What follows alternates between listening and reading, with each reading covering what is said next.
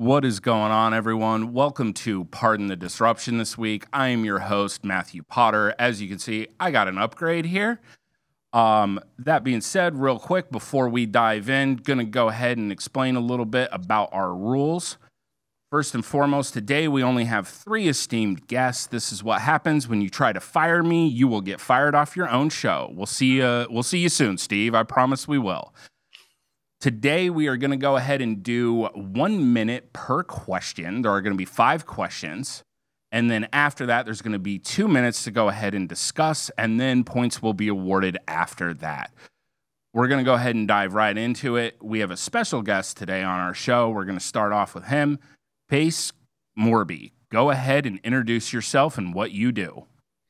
Hey guys, my name is Pace Morby, live in Phoenix, Arizona. We are buying properties all over the country, primarily started out as a wholesaler, and now I am probably 80 to 90% buy and hold is what I do, and have a good sized team, about 700 employees, and collectively do over $100 million a year between all of our businesses. So here to hopefully have a lot of fun with these guys.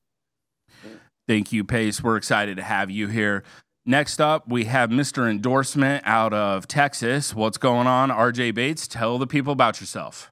Yeah, I'm RJ Bates III, and look, I'm very happy for Eric and Steve that they're on their load management game off today, and excited to have Pace here joining us. I mean, I'm gonna be honest with you, I'm flat out nervous just seeing the man, the myth, the legend here. Look at him, and magically the day Pace gets here, we get a longer time to talk. I think he's already kind of cheating on the rules a little bit, but we'll see how this plays out. Absolutely, we will see how it plays out. We're gonna go ahead and give you a for that, and we're gonna give you a -1 point. Last but certainly not least today, my man out of Virginia, Chris Jefferson, talk to us.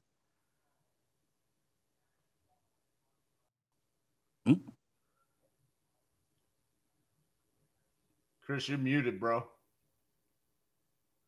right, here we go. Chris Jefferson, Richmond, VA. I'm excited to be here today. All right. I'm from the U. All right. I'm excited to be here for 2 reasons. One, I never seen RJ Bates in color.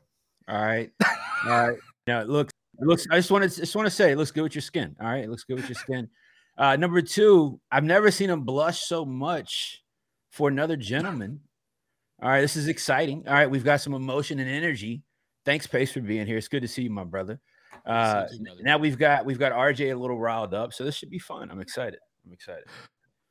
Absolutely excited for today. We have great questions. There will be great banter. That is guaranteed, especially with that extra 15 seconds that we know RJ is going to utilize. Real quick before we dive into this, for everybody that is watching on YouTube, don't forget we pull a 6th question from our audience. So go ahead and comment there, or you can text us at 33777 question, and your question could be the one that we choose that ends up getting featured. We're going to go ahead and dive right into it. First question, are you actively acquiring properties to build your portfolio right now? And what does the criteria look like? Pace, go ahead and start us off. Yes, we are actively buying deals. We bought 15 properties this week alone, single family, all Sunbelt states. Sub-2 seller finance only. I will not even look at a cash deal. Haven't looked at a cash deal in over a year. And we are also putting together a fund called the Sub-2 Fund, where we are buying multifamily properties. Last year, we bought about 1,500 doors. This year, we plan on buying about 2,000. Again, Sunbelt states, we are on a pause on our multifamily fund for about 6 months as we wait for the multifamily world to slow down and we can gobble up good deals. Look at that, 30 seconds. That is amazing.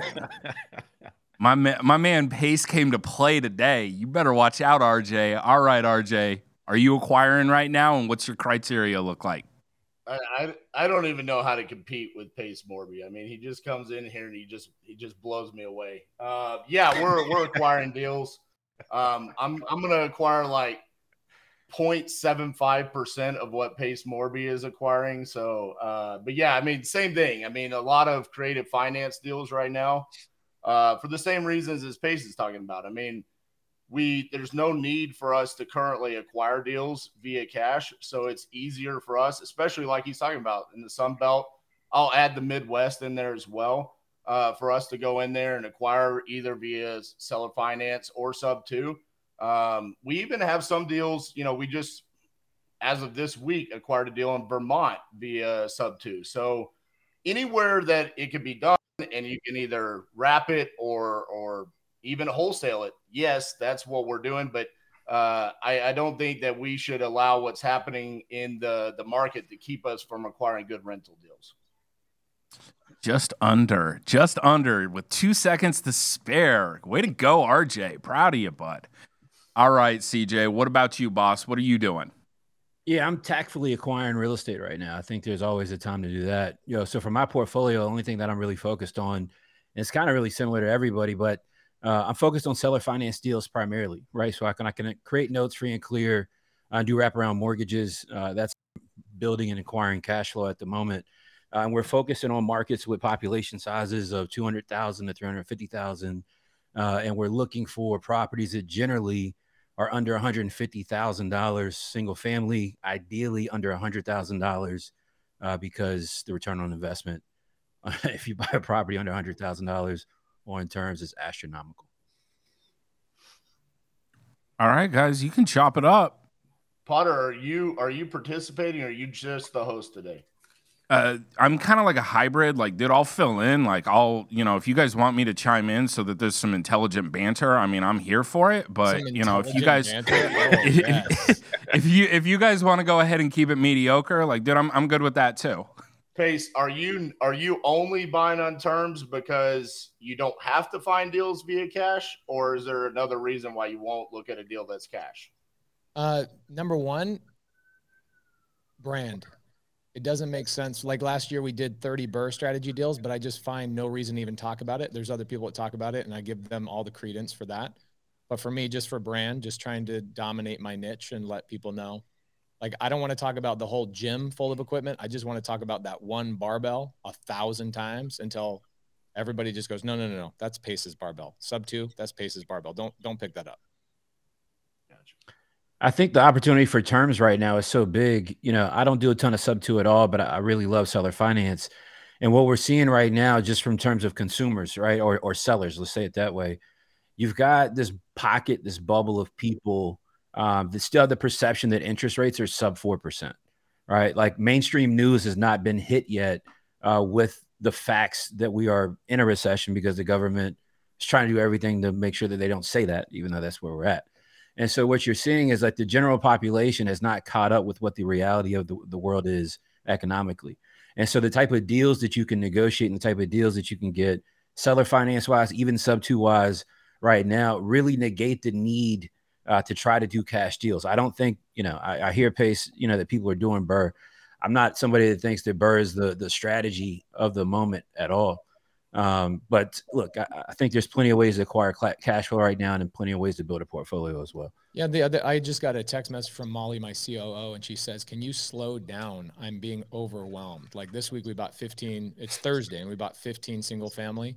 Bought a deal in Alaska, Boston. I got a deal on the water in Hawaii, 2% seller, 2% sub 2 deal, no money down. You've got sellers with no equity that are trying to list their properties because of let's say a job relocation, or they're getting divorced, or whatever the pain point is. They're moving out of these properties. They can't sell them. And then these listings are becoming expired, or as somebody might call them, delisted properties. So we're just calling delisted properties. Maricopa County last month had 448 delisted properties with no equity. And we're hammering a very small niche list where we're just trying to get sellers to hand their keys over and no money out of pocket. All right, gents. That was definitely a good question. It was a better number one question for RJ there. You're welcome. Based off this one, just because I'm a warm up on this, we're gonna go into the chat, and RJ Bates won the first round. Wow. So apparently Titanium is showing up. Don't worry. I mean, he started off with -5 points, so he's only up to -4, guys. Let's not celebrate. Let's not celebrate just yet, RJ. All right. Next up on our questions, this is one I'm definitely interested to see you guys chop this one up. I might chime in as well. How do you feel about the proposal from Joe Biden to eliminate the 1031 swap? What are your thoughts on it? Go ahead and start us out, RJ. Well, first and foremost, it really helps when you have 15 VAs watching you and they all vote for you. So, thank you to my team of VAs. Second, listen, this is even they say it in the what they're calling the fact sheet about this is that real estate investors are the only ones that get the sweetheart deal where they can essentially avoid paying the taxes on their investments. They want to add the billions of dollars of tax revenue that this would increase for them to benefit other things along the lines of, I think it's the child tax credit and some other things. I am confused by why they want to attack this specifically, though, other than how large of a number it is in the amount of tax revenue. I feel like that's why they're doing it. The impact that it's going to have on real estate investors, the ones that are going out that have built up using the 1031 exchange, that's who it's going to impact the most.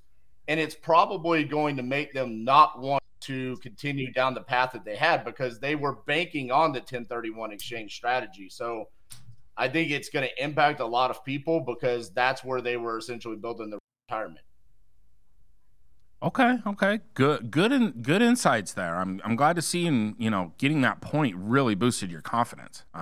That's impressive. All right, CJ, what are your thoughts, boss? Look, we've seen this before. All right.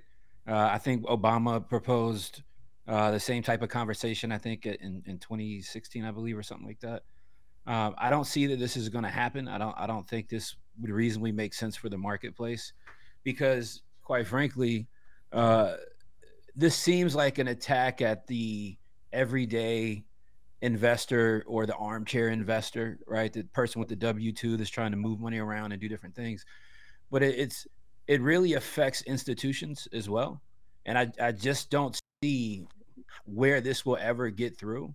And so my thought really kind of stops there. I just don't see that we've had this conversation about 1031 being eliminated multiple times and it never happens. If it did happen, do I think it would have severe impact on the market? I think it would have severe impact on a small pocket of people that control large amounts of money, or they control the majority of the money that circulates in real estate, which is even more the point that I don't see that this thing is going to go through. CJ, I just want to let you know that we just had something happen that's never happened before. Listen. You were spot on 1 minute perfectly. I'm impressed, bro. Pace has brought the best out of both of you guys. And for that, I'm thankful. All right, Pace. What are your thoughts on the 1031? Go ahead and let us know. I think even if the 1031 gets eliminated, what's going to happen is people that have smart CPAs and they're in the right rooms are going to figure out other strategies around it. They always have, they always will. Think about even all the tax that's been imposed on the wealthy, right? All these Democrats that come in. Look, I'm neither Democrat nor Republican. I couldn't care either way, but you get a lot of Democrat presidents come in and ride on the wave of I'm going to tax the rich. Okay, I don't feel any of those taxes. I don't see any of it. What ends up happening is we always figure out how to get into a room of people who have figured it out, and people who have money pay for solutions. And the other thing is you look at Kiyosaki. He couldn't care any less about a 1031. All he does is refinance and pull that money out debt-free, or he pulls out debt and he pays no taxes on it. So it will change the dynamic of how people make money, but it won't keep wealthy people from making money.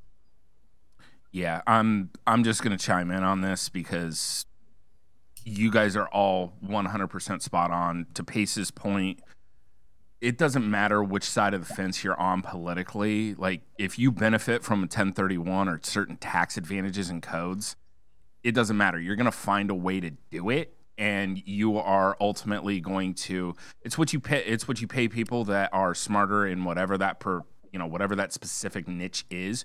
You pay them to go ahead and solve your problem.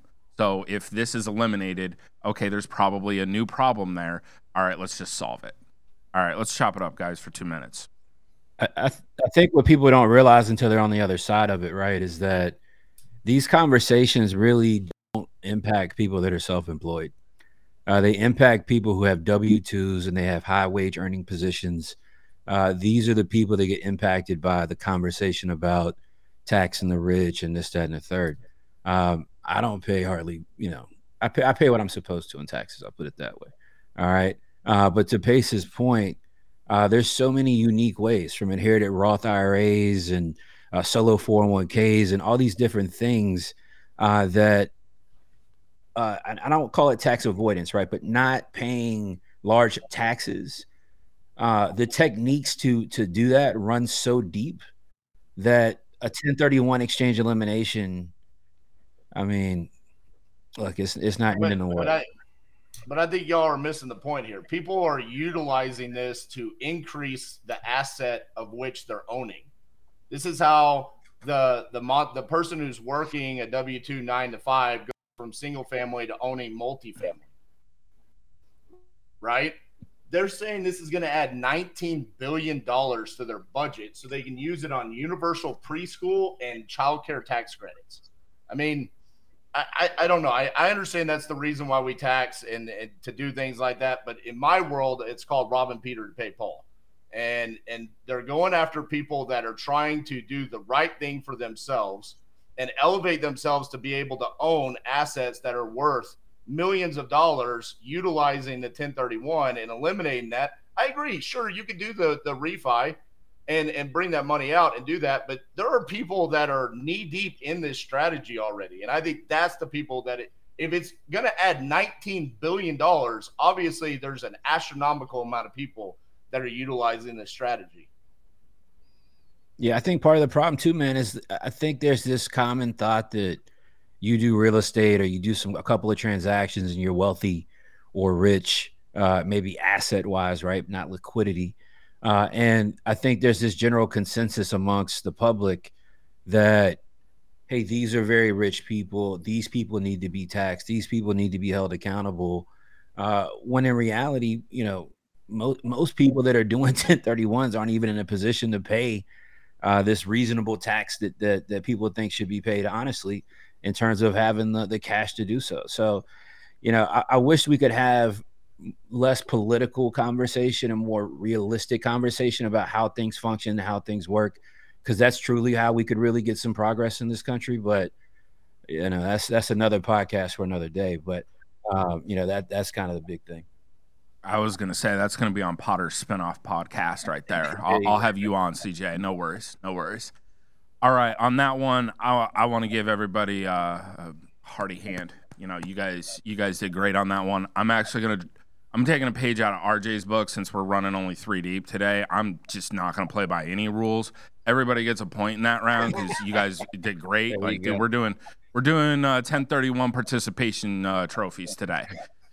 All right, this next one, this one's interesting because it kind of cuts into my niche a little bit. So I'm interested to see what your guys' thoughts are on this one. What are your thoughts on the Silicon Valley bank run? We'll go ahead and start it off with Pace, just because I'm going to go in order on the screen here. What do you think, Pace? I was thinking about this morning, is that I'm just not smart enough to even do the research on these banks. I play in a very small lane. And so I look what is happening to these banks. For me, it's great news for me.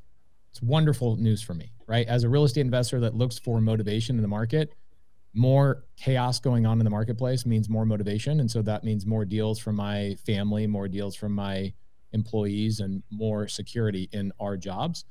I don't love the way that things have gone in terms of the interest rates going up and people are getting laid off. I mean, there's mortgage companies, underwriters, processors. I mean, we all see it, Potter. You see it in our industry. There's full-on industrial parks being completely canceled. People are going home, out of jobs, out of work.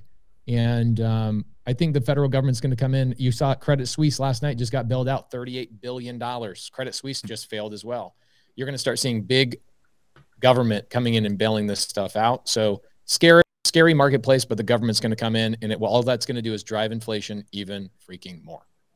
Yeah, I'm going to agree. I'm going to agree with you on that. And then actually, I was reading about this right before we went live. the federal government over in Switzerland, they actually bumped that up from 38 to 54 billion. That's what they pumped into Credit Suisse. And they're talking about most likely the Swiss National Bank is going to end up having to take them into receivership. So yeah, it's, it's there. It's right there. It sucks. And to your point, I don't think this solves inflation. This is just going to cause it to kind of continue to go up. And, everybody's sitting there celebrating, it's like, oh, hey, we blew a lower amount on our alcohol test here. Well, it doesn't matter whether it's 4% or whether it's 3.8. Either way, you're getting the DUI. And that's what we're looking at with inflation right now. All right, next up, RJ, what are your thoughts? So what are my thoughts on the Silicon Valley bank run? Okay, so I'm going to answer the question unlike Pace Morby. That's the first time I'm taking a shot at Pace, okay? Pace here, we like to take shots at people. So welcome to the show. You're who takes a shot and apologizes? What's going on? He's a TV star, okay? You got to apologize to him. All right. So I think it shows the power of social media nowadays, right? I mean, literally because of Twitter, it convinced all these people to literally run and take their money out of the bank. I think that's it also makes you question about our banking system. I mean, I know that this is been around forever, but the fact that this could actually happen, I mean, I've had these thoughts before, but I've never actually seen it happen like this before, especially through the power of Twitter. It's also kind of mind-boggling that many people use Twitter. And then just the fact that the fear on what they were reading on social media to go run and take all of your money out of a bank. I mean, to those that did, I'm glad. But the last thing I'll say is our government's always going to bail us out no matter what. I mean, Biden's immediate response was, don't worry, we'll make sure everybody gets their funds. And I think that's going to be this administration's answer to anything that goes on in our economy moving forward.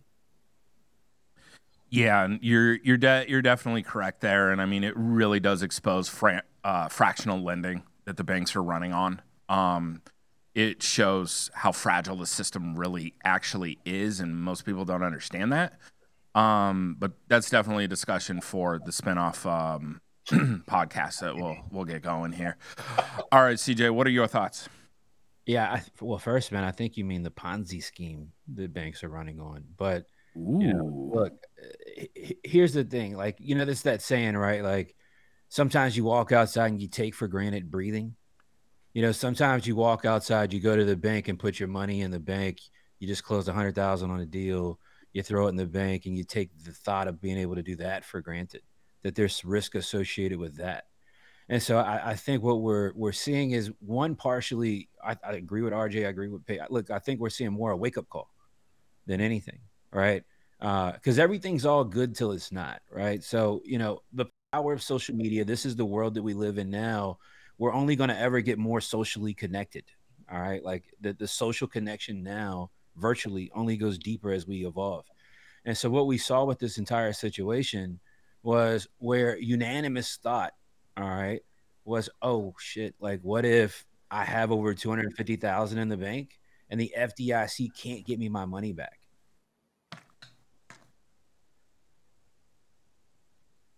CJ's left the building. Did I break out? No, you didn't. I think Potter did. Yeah, I think that might be you, Potter. We got good equipment over here. But look, this is all I'm saying. All right. Calm down over there, Netscape. All I'm saying is this, man. I think it's just a big wake-up call for everybody because, again, everything's all good till it's not, right? Everything's hunky-dory when we're signing the paperwork up front, and then we have a spat. Now we're on the other side of the V with each other. Now it's a serious conversation. I think there has to be some pause here, man, and what we do about it is the public. Who knows? But that's kind of where we're at. Okay, on a side note here, if there was people that had 8 figures in this bank, right? Everyone knows that that's only insured up to $250,000. First of all, why would they have that much money in one bank? Second of all, does it bother you that our president comes out and says, don't worry, we'll make sure everyone gets their money back? Yeah, it has to bother you, right? I think it has to, because this is how you become more of the puppet, right? At what point does the government then say? Because then we create the codependency of, well, why would I worry about this? Because the government will take care of it. Like you said, they'll always bail us out, right? And then you get somebody in deep enough, and then you decide not to bail them out. And then what does that do? That separates the haves from the have-nots very much, right? Yeah, it's like raising children. This morning I was having breakfast with my kids. Corbin wouldn't eat her eggs. And I said, oh, it's okay. Let's give her rice or whatever she wants. And my wife's like, if you do that now, you are setting a precedent. And it gets worse and worse and worse, and it compounds. And then when she's 16 years old, 18 years old, and she's acting a fool, we're going to go, man, where did we go wrong? I know it doesn't start and end with eggs, but it's the thing of that you're letting people do things and it compounds and compounds. And then at the same time, people are on the news. We got to fix our country. We got to work on our country. Yet our country just comes in and bails all these people out. You got to let people fail. You got to let people fall down, and you got to let people, if it's a free market, let it be a free market. Hell, if I was a country that hated the United States, I'd be saying, let's see how many fake bank runs we can get going on Twitter. And don't worry, the United States government will just bail them out and go more and more in debt. Yeah, I see a lot more short sales on the horizon too. Yeah, no, that's a thought right there. Yeah, like I said, I kind of have a little bit of a unique perspective on this just because of my background with short sales and things of that nature. RJ, to your point, yeah, keeping a ton of cash in a bank account is a horrible idea. Like, I think all of us can probably agree on that, like, especially above an FDIC insured limit. Sometimes you have to for operating expenses, and like a lot of those accounts that were 7-8 figures, those are, tech companies, things like that. But the thing that's really interesting to me, because this is the kind of stuff, like, I love learning about this and, talking about it and things like that. The thing that was interesting to me is we're going to use the FDIC's insurance fund to go ahead and make everybody whole. Well, similar to, and, Steve's talked about this before, escaping communism twice. Eventually you run out of other people's money. And that's the main thing there, because there's only, I don't know what the last figure is, but there's only X amount that's in that insurance fund, and it's at like 2% of total money that's actually held within federally chartered banks. Not even including credit unions, just the federally chartered banks. So like, if you think about that, that's one of those, like you said, you go make a post on Twitter, next thing you know, holy crap, like the financial system isn't looking so great. So it's very interesting. I mean, obviously, you got Credit Suisse kind of taking a page out of everybody's books. You have Signature Bank that was shut down on a Sunday. How the hell do you get shut down on the day off? Like, how does that work? Like, it's literally from Friday. How'd you get fired on your day off, Craig? Like, literally, but that's what happened. So, it's very interesting times, kind of like, everybody had said, like, CJ, you're talking about going down that rabbit hole of codependency. Yeah, that's not good. Pace, you talked about it. Short sales, yeah, they're going to show up. It's just going to happen inherently. Like, it will. And then also on, the other side of that, it's great for the niche right now, but it's horrible for Main Street. It is. It's just horrible, all the way across the board. So, all right, I appreciate everybody's input on that. Clearly, I can't award points to myself, even though I should be able to. I don't know. There's apparently some rule in the rule book about that. So, on that note, for that round, we're gonna go ahead and give it up to Pace. I love Pace's input on this. My man Pace got on the board exclusively with that question. Next up. This one's for you, RJ, because we know how much you love basketball, so we got you on this one. In honor of March Madness, who in the real estate industry would you expect to be in the Final Four? Start us off, Pace. Who are your Final Four? What do you mean? Like the best investors of all time, the best buy and holders? Best marketers? What do you think? Dude, just the best of the best in your book. I as individuals, I would say the best operators, it's got to be the best operators, the people that when the tide rolls out, they're not standing there naked. They're fine when the market goes down. I would say Jamil Damji, just because I'm close to him and I see their operation, I see how many deals that they're doing. 500 wholesale deals monthly plus, which is crazy. They're even making more money in this down market. I would say Vina Jetty by far, she is one of the smartest, most unbelievable operators I've ever encountered. I would then follow it up with Chris Jefferson. And then number one, I'm going to tell you number one with this epidemic going on. I think number one investor that's going to stand tall in this is Matthew Potter. I've been talking about this for a year with you. And I've been telling people behind your back, I said, this guy is poised to dominate the industry over the next 3 to 5 years as we have a correction. I mean, I appreciate that. I know CJ appreciates that. You know, that's a great answer. Like, dude, I can't be mad at that. I mean, I would also include you in there, Pace, because I think at the end of the day, you're, you know, gonna do some great things in the upcoming market. Next up, RJ, who's your top 4? I'm sorry. I'm still just reeling over the fact that I was the only one that didn't make the final 4 there. I'm actually lightheaded right now. I'm seeing stars. I'm gonna pick in my first round anyone that teaches sub 2 that's not named Pace Morby. That's gonna be my first guy in the final 4. Realistically, I'm gonna agree with Jamil. I'm gonna go with Jamil. I mean, what they have with Keegley is amazing. I don't know the gentleman's name. I did know it previously, but the guy that owns or runs or operates New Western for the same reasons as Keegley. And I also, based off of Steve's feedback off of what he said at Collective Genius, because I'm not allowed in the Cool Kids Club, I wouldn't know what he actually said, but Steve said it was really brilliant.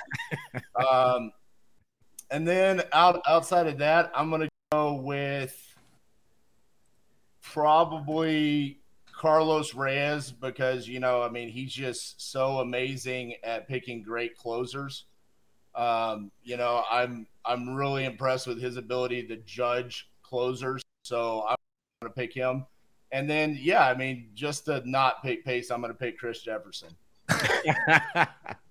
Well, I appreciate that from you both, man. All right, here's my list. All right. I never look at the questions in advance. So this was kind of one maybe to check out in advance, but I'm going to put Pace on my list. All right. And here's why my list is set up this way. All right. I'm going to start sending you cliff notes, CJ. Nah, we don't believe in those, man. You got to get ChatGPT, bro. All right. So look, my list is set up on 2 ways. Marketing and operations. All right.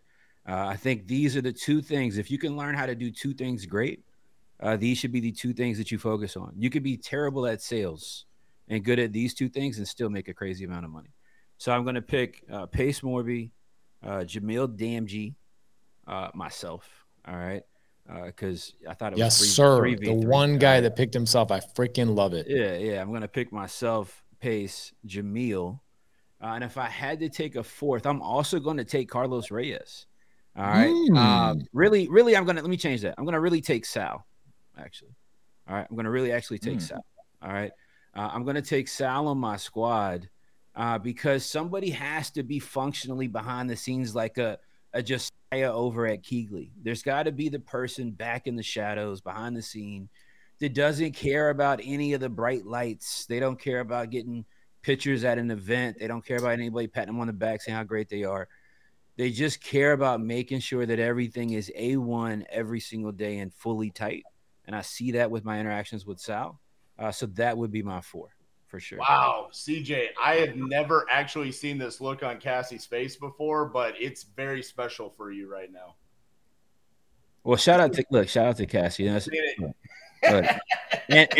listen, and honorable mention in there somewhere is RJ Bates. I just want to really be clear about this. Did I make the top 68 in y'all's bracket? Yeah, no. Listen. Nobody wants to be the guy picked last. All right, bro. It's 64. Right. Like, do the math correctly, RJ. Come on, bro. It's 64. There's a first 4. Is there really now? There's a first 4. Yeah. This is unacceptable. It's about money. I'm over here playing in the NIT right now. Leave me be. The NIT. Hey, you made one of the final 4s. Hey, that's because Pace and I have known each other. God, I don't even know how long it is now. Like it's a long time, and I'm very appreciative of that. Like I said, from Pace's standpoint, and I know CJ, we're new friends, but we've had our conversation about short sales. RJ, dude, I'm here for you, brother. When the time comes, I am. When you want to get on Team Win, before before we get on to the next question, I do have to say, this is an extremely hard one to judge, but I'm just gonna have to go ahead and throw it out there because he got it right. Pace, Morby, like, dude, sorry, like, it is what it is. Like, Pace just absolutely nailed it. But I think to everybody's point, we are in a space with some amazing individuals that do some really awesome things, and all of us together have learned a ton from each other, and that's really what it's honestly all about. RJ, I know I love to bust your chops over there, being New Western's employee of the month, but you're a great guy, and I've learned a lot from you as well. Can I point out that no one picked some of the big name like multifamily guys like Grant Cardone or even like some of the bigger names like Warren Buffett or anything like that? We all kind of, for whatever reason, stayed inside of the people that we actually know personally, inside of our own little niche. I know Grant really well, but I know, like, I'm so happy with what CJ said because he pointed out the operations. I've been inside Grant's office 20 times. Grant ain't doing anything over there. Right. It is Jared Glant, Ryan Secco. Their whole team is so unbelievable. So maybe you give Grant the credit for building that team, but what CJ said about Josiah, right? When I sought out to go after multifamily, I said, there's no way I'm going to be able to add this to what I'm already doing. And I went to Josiah, who runs Keegley. And I said, be my partner on my multifamily fund. Bro, shout out to all the integrators that don't want the freaking limelight. Grant would be nothing without those boys. 100%. And that ties in exactly to what CJ was saying, where, he had brought up Sal. Sal's more of the behind the scenes guy in, their operation. And it's a lot of the time, same thing with Josiah. Like, dude, if you don't know, like, a lot of people don't know who he is until you've made those connections and things like that. And then you're like, oh, holy shit, this is where it's at. So yeah. Definitely. All right. Question number 5. How do you hold yourself accountable in your organization? Start us off, Pace. Marketing. All day marketing. If marketing's going well, then I'm doing well. I also try and stay away from the office as much as possible. To CJ's point, I might be the brick, right? People are looking at a brick wall and they go, man, that's a beautiful brick wall. Nowhere in there do they say, man, that mortar is really beautiful. But it's really the mortar that holds it all together. So my job is to bring the marketing to the table, and my team handles everything else. So the Josiahs of the world, Cody Barton, my partner in 4 of my businesses, I'm accountable by staying out of the office. And when my team says marketing is going well, then I know I'm doing a good job. Beautiful. All right. RJ, how are you staying accountable? So I think this is a fun question because it's going to show some of our different personalities. So obviously I have a much different personality than Pace. So my difference is that I am consistent. I'm consistently here at the office. I'm consistently here for my team. I'm consistently trying to grow myself, whether it be in leadership, whether it be in knowledge of real estate, whatever it is, I'm constantly trying to grow and be better for them. So I eliminate some of those factors that do hinder my team because of my chaos style. But that being said, I always want to be here for them, and I want to show them an example of what I want them to be for the company. Super insightful and under the 1 minute. I'm impressed, RJ. Are we trying to make a late push here? All right. CJ, what about you, boss? Yeah, I hold myself accountable, and I hold my ADHD accountable by making sure that shout out to Die Acquisitions, all right? Like making sure people on my team know that the door is consistently always open to hold me accountable, to tell me where I'm messing up, to tell me where I could be doing better, to tell me where I'm falling short, to call me on my shit when nobody else wants to do that. I've created that space where people know that I do business with. Hey, look, if I'm messing up, if I've dropped a ball, if whatever the case might be, hit me up, man. Like, let's sit down, chop it up, let's get on the same page, because we're both fighting for our families. We're both fighting to take better care of ourselves. And just keep the door open, man, for people to hold me accountable in my life. And sometimes that's not comfortable, but that's how you continue to grow and evolve and make things happen. Pace, do you think what you do is something that other people should try to mirror? No. I know myself. I know what I bring to the table, and I'm really good at hiring number twos. Like, if anybody knows Molly on my team, she's not just a right arm, she's a left arm. And I've got a handful of Mollys, and I've got a handful of Codys and Josiahs. I have 9 operators that handle my marketing. And so I just know myself, and I know where I should spend all my time. I think Pace made a good point earlier. I think people see us, people like Grant Cardone, stuff like that, as these public faces of things. And then the credit and allocation of who's figuring it all out, who's making it work, gets automatically gifted to us, really kind of unfairly, in truth. I know without certain people on my side, nothing would be, it'd be just a clusterfuck. I mean, it would just be insane, right? And so a lot of that doesn't get said, right? The marketing companies, the copywriters, the salespeople, like all those things take a lot of energy and effort. And it's usually not us that's doing that every single day. So I agree with Pace, man. Shout out to the integrators for sure. I mean, going back to the question I asked Pace, the reason why I brought that up is it's similar to the vast majority of the content that I post out on social media is me talking to sellers. And I tell people all the time, don't try to close like me, try to close like you. And I think to Pace's point, don't try to hold yourself accountable the exact same way that Pace does. Know yourself and just make sure you are holding yourself accountable. I think that's the point of all this is one way or another, make sure that you are holding yourself accountable and you're not putting yourself on this high horse of I'm a leader. No one holds me accountable, including myself. Oh, 100%. 100%, dude. And it's you got to know who you are and you got to know who your people are. And, I sit there and look at everybody that's on the screen right now. Like, I am not RJ. I'm not Pace. I'm not CJ. And I do things totally different. And that doesn't, like at the end of the day, that doesn't mean that CJ, can't call me out and be like, hey, Potter, you're late for the podcast, which of course never happens. I'm always on time. Or, Pace can reach out to me and be like, hey, bro, like, you got tagged in my Facebook group. You didn't respond to one of my people in my community. Can you reach out to them? So like, I personally appreciate when people hold me accountable.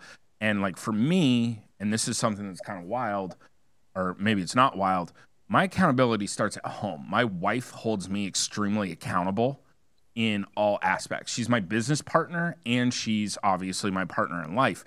She holds me accountable in raising our kids, making sure that I participate in our house, everything like that. So that right there, like, dude, I absolutely love that. I don't know. That's just me, but I don't know about y'all. All right. So on that one, I'm gonna go ahead and give that round to my man CJ over there. I like the open door policy of just come on in and call him on his stuff. I do appreciate that. I think all of you guys had very, very valid points on this. I love Pace's, hey, I know what my superpower is. I know that I don't need to be there and do that. RJ, I love the fact that you're there in the office, leading by example and showing everybody like, hey, look, no excuses. But, Boss Man's here, from Boss Man all the way down. So, like I said, really like that one. We have a 6th question that has come in. This one should be pretty good. I'm happy about this. What is one false piece of information about real estate that you see so many people spreading on social media? Start us off, CJ. Man, what one piece of information I see people falsely promote on social media? I'd say, man, the biggest is that they make money on every deal. Um, I I've personally seen people like it's so easy to just manipulate perspective. Like you could get a HUD that's got 300,000 on it. That doesn't mean at all that the person made 300,000. I think more people should talk about bad deals. I've had plenty of bad deals because I think when we don't, we create this perception that everything you get in here and it's just like all peaches and rainbows, and you're never going to have adversity. And then I think people then deal with adversity and they succumb to it. They can't get past it. When most of these things are workable, if you got a deal that's going south and you owe somebody money, go sit down and talk to them about it. All right, go have a conversation. But we don't, this perspective has been created that nobody loses money, everybody's killing it, everybody's this, everybody's that, and I think that's one of the biggest falsehoods that we've seen. Damn, that was a good answer, CJ. Especially considering the fact you didn't have like any prep on that. I'm impressed, bro. I like it. Thank you, man. Thank you. Yeah. All right, Pace. What are your thoughts on it? What's the one piece of false information that you see spread out on social media? I ended up hiring an attorney for this specifically just because people wouldn't listen to me about 4 or 5 years ago. And it was that creative finance was illegal. Subject to is illegal. Seller finance blows me away that when an agent says that doesn't exist. Seller finance doesn't exist, right? I see that all the time with uneducated agents. We ended up hiring an attorney in multiple states, and we did a whole live with 2 attorneys, one in a closing attorney state and one in a title state. Went through all the legislation, went through the IRS's website on how to handle taxes on subject to, how to handle taxes on a seller finance or installment sale. And anytime somebody now says this is illegal, which I still see and still hear from agents, I just send them that 2-hour live and I go, hey, after you watch this live, please tell me if you still think it's illegal. But that pops up a lot. Bonus answer. I hear people talk about how this business is easy. And this business is not. It can be simple, but it definitely at no time is an easy business. That's outstanding. I absolutely love that you did a 2-hour live on it too, because like I've seen agents. I mean, obviously, like I'm in the agent space where they're like, no, that's totally illegal. And I'm like, I guarantee you it's not. And they're like, novations are illegal too. And I'm like, no, it's literally in your continuing education. Like it's right there. It's one of the questions. So definitely a good one. RJ, what about you? What's your biggest piece of false information being spread on social media? I hate that we have a culture inside of real estate investing and wholesaling where people take to social media and say that if someone is out there charging for education, that they're a guru.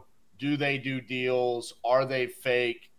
I mean, I've literally had people ask me if Pace Morby is real and if he actually does real estate deals.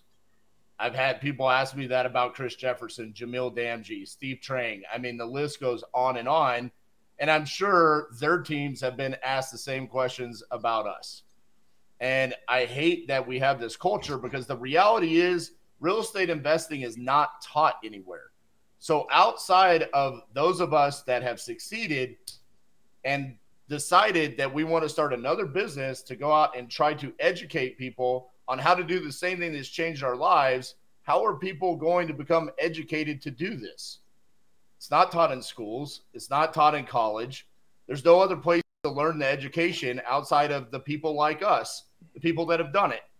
And so this false narrative that there are these fake gurus, yes, there are. But guess what? There's bad people in every single industry. There's people that fake it in every single industry. It's not just in the real estate investing education space. And I hate that because it literally is smearing people's good names for no reason. I love that answer. It's that's probably my favorite answer, all of this. You look at people that go to school for 12 years to become a doctor just to wish they got into real estate.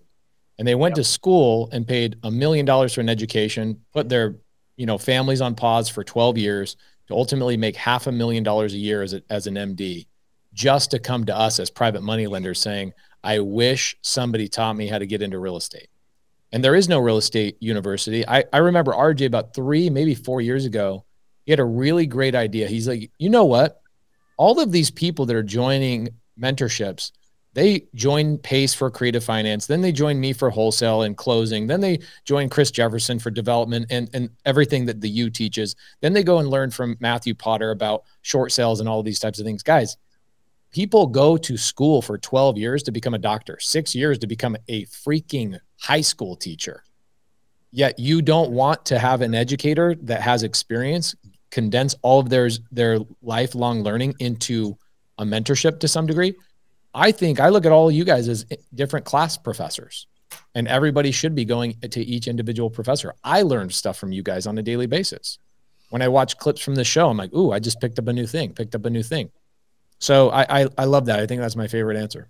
Pace, that good idea I had 3 or 4 years ago. You think we should still do that? I love it. I think somebody should have done it a long time ago. I don't know what happened. You got too busy growing that beard. Right. I'll say that. I almost yesterday when Potter sent out the questions and he said, "Do you want any edits?" I almost said the question of, "Do you think real estate investing should be taught in public universities?" And then I was like, no, I don't want that, because the answer is hell no, I don't. I want the people like us that are out there doing it and failing and succeeding. To CJ's point, I love CJ's answer too. I just did a podcast with David Richter, and it was probably the most depressing podcast of all time, because essentially what I said is you need profit first, because you can make really good money and still lose all of your money in real estate investing. That was me 8 years ago, bro. Without profit first, I was like, where's all my money going? Me 7 years ago. That's how I know David Richter so long. Yeah. Shout out to my guy David, man. Yeah. So I think that this is why people like us need to be teaching this, though, to teach people what we learned the hard way 7, 8 years ago. I had a high school teacher that taught home ec that had been divorced 4 times. Shout out to home ec, man. That's a throwback, bro. I remember. She's like, here's how to take care of your children. Here's how you treat your wife properly and all this stuff. I'm like, y'all been divorced 4 times. That's real world experience, Pace. Like, that's real world experience. What real estate investor worth their weight is going to go teach anything in high school for $45,000, $60,000 a year? It ain't going to happen. Somebody who's unsuccessful at real estate investing is going to teach in a public school. Not a good idea. I think the appeal of it all with what we do, like, because I think it has to be said, a lot of us that take this type of heat sometimes, it's because we're really great marketers. All right. And part of being a great marketer is kind of understanding that part of perception, just culturally, like within the space that we're in, is people are so apprehensive are like apprehensive to the thought that this is easy. Because Pace, you said it earlier, it's not that this is easy. Conceptually, the concept of wholesaling is really simple, right? You're getting a house under contract for X amount of dollars. You're finding somebody else interested in that property for X amount of dollars and making the spread. That's not complicated. What's complicated is everything it takes to execute. And so what happens is people get so stuck in the complication of execution and their self-doubt and the self-limiting beliefs of execution that is then projected on the people trying to serve, trying to help, trying to get the information, where then everybody starts to get unfairly kind of wrapped into the same, bubble. I think that what we're doing, and not just us, but I just think that the information community as a whole, like RJ said, there's bad apples, yeah, but there's a lot of people doing a lot of good work. I just had a conversation with D on my team this morning about there's a lot of weight that gets placed on you in doing this. I get emails all day, every day from people that are in my community or want to be in my community. And I hear everything about their life story, everything about the worst things that have happened in their lives. And I got to take all that in. Like, that energy's on me. Pace, I'm sure you get a lot of the same thing. RJ, I'm sure you get it as well, right? And it does become unfortunate when people don't realize that you're taking all that energy from people just because you want to help that bad. Yeah. CJ, going back to Pace's point about doctors go to school for 15 years and they want to learn real estate investing, right? I just had this conversation with my doctor yesterday. Okay. So my thing is, is why are we? Did you finally get circumcised? Yeah, always, man, always. It's a really weird conversation when you're having a circumcision, bro. Yeah, man, you're doing what you got to do, man. And he's talking to me about real estate. He's like, "What's that charm on your?" I'm like, "Oh my god." All right, back to my very serious point. Did we get Cassie laughing or what? Yes. So going back to my point here is, why are we the only industry that I know of that there are other leaders, influencers inside of our space that say we should not be charging to teach this when we have doctors out there? Doctors have no problem paying for the education to become a doctor. Same thing with attorneys, same thing with nurses, same thing with teachers to make $45,000 a year. Why are we the only industry that I know that says Chris Jefferson should not charge you $10,000 to teach you how to make $1 million a year? Hey, how'd you know I charge $10,000, man? Don't tell everybody that. Look, wait a second. All right, hold on. So because this is what happened. Shout out to Max Maxwell. This is what happened. All right. There became a culture or a subset within the information space, right? Before I was in it, before I think Pace was in it, RJU as well, where the next edge that you could get, right, was giving information for free, right? That became like the race to the bottom was, well, I'll just give it all for free. And so then this perception, unfortunately, got created where people think, well, I just need the free information. You don't agree with that? No, bro, that was the answer 10 years ago. Max Maxwell retired and got married, okay? Yeah, but that doesn't mean that Pace Morby came in and said, I set a new standard. I go live for 27 hours straight. I give everything away for free, and I still charge you $12,000, and they gladly consume 25 hours, and they pay him the $12,000. Yeah, but that doesn't mean that Pace can tell you, he's here right now. He can tell you he gets a lot of flack, I'm sure, for people wanting free information. Pace, do you not? No.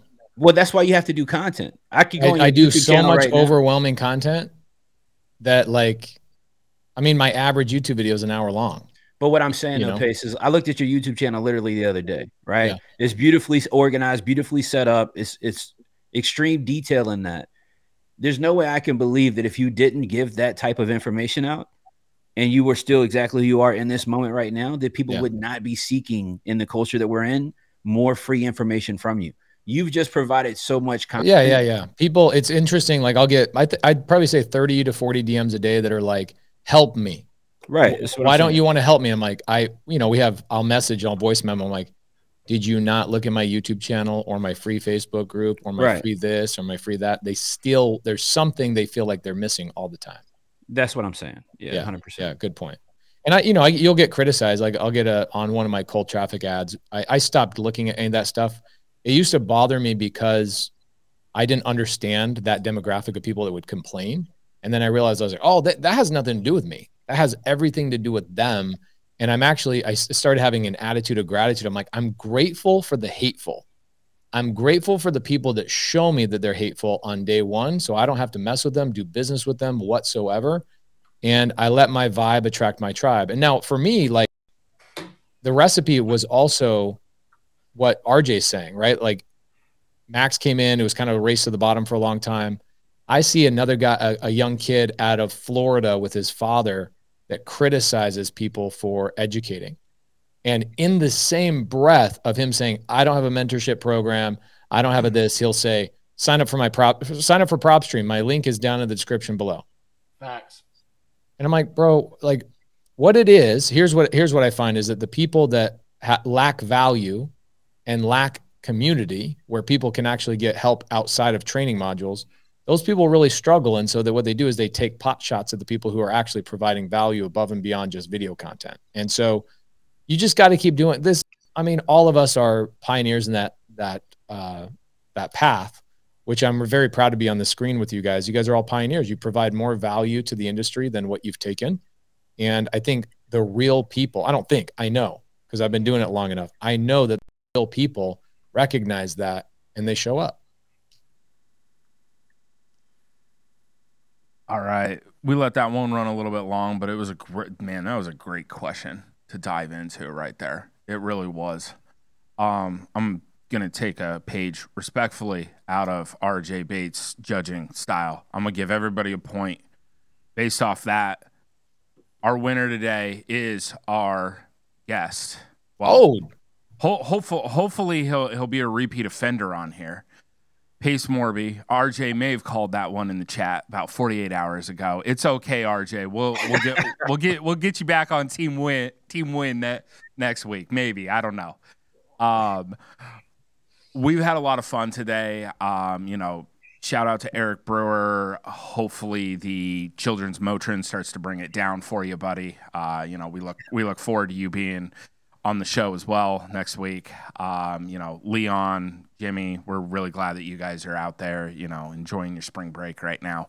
Not all of us are set up on spring break schedules, but we're going to go ahead and head out. Before we head out, I'm going to give each one of you an outro. Pace, go ahead and give us an outro. Just really appreciate you guys having me on here. Thank you guys. Shout out to Steve Trang. Where is he? Taiwan? Vietnam. Shout out to Steve Trang for letting me sit in his seat. See you guys again. Awesome.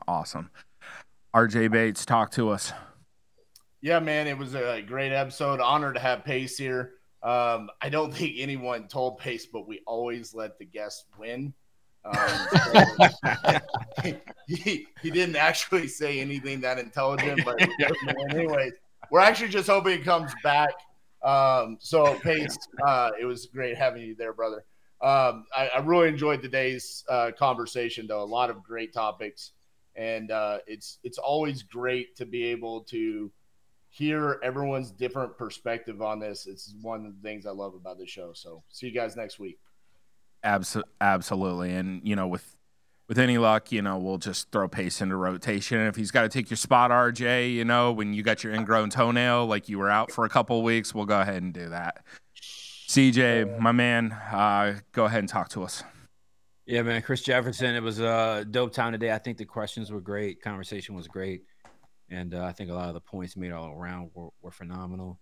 It's Thursday, man. All right, so I got a webinar tonight, 7 p.m. Eastern. You should be there if you've never been there. That's the craziest class. Damn, I'm going to show up for that. Yeah, there you go. All right, so I'll see y'all tonight, 7 p.m. Eastern. Everybody be good. It was a vibe today, man. Awesome time. Potter, you look good. You look good. All right, I just want to say this before I get out of here real quick. Bro, be easy. Be easy. No. You look great. You got this moving camera situation going on right now. All right, I see the smart water vibes. All right, going on as That's well. called Potter water. Potter water, man. It's Potter water. Yeah. I love it. If you drink this, you can go ahead and elevate the show too. We're gonna get a sponsorship from them. Oh, come on, with Potter. Come on, bro. What? Potter, you act like I don't know vibes, man. Come My man. On, bro. There we go. CJ, I knew you were smart, bro. There it is, man. Hey, listen, I keep drinking this Celsius because it says burns body fat. And ain't shit happening yet. So I'm about to drop Celsius as my sponsor. All right, y'all. Well, I appreciate all of you guys today. It's been awesome. We might let Steve back, on a probationary basis. Respectfully, we'll allow him to come back to his own show. But seriously, guys, thanks for joining us today. For everybody that watched live on YouTube, Instagram, everywhere, thank you as always for your support. We love doing this show. We'll see you guys next week. Have a great one.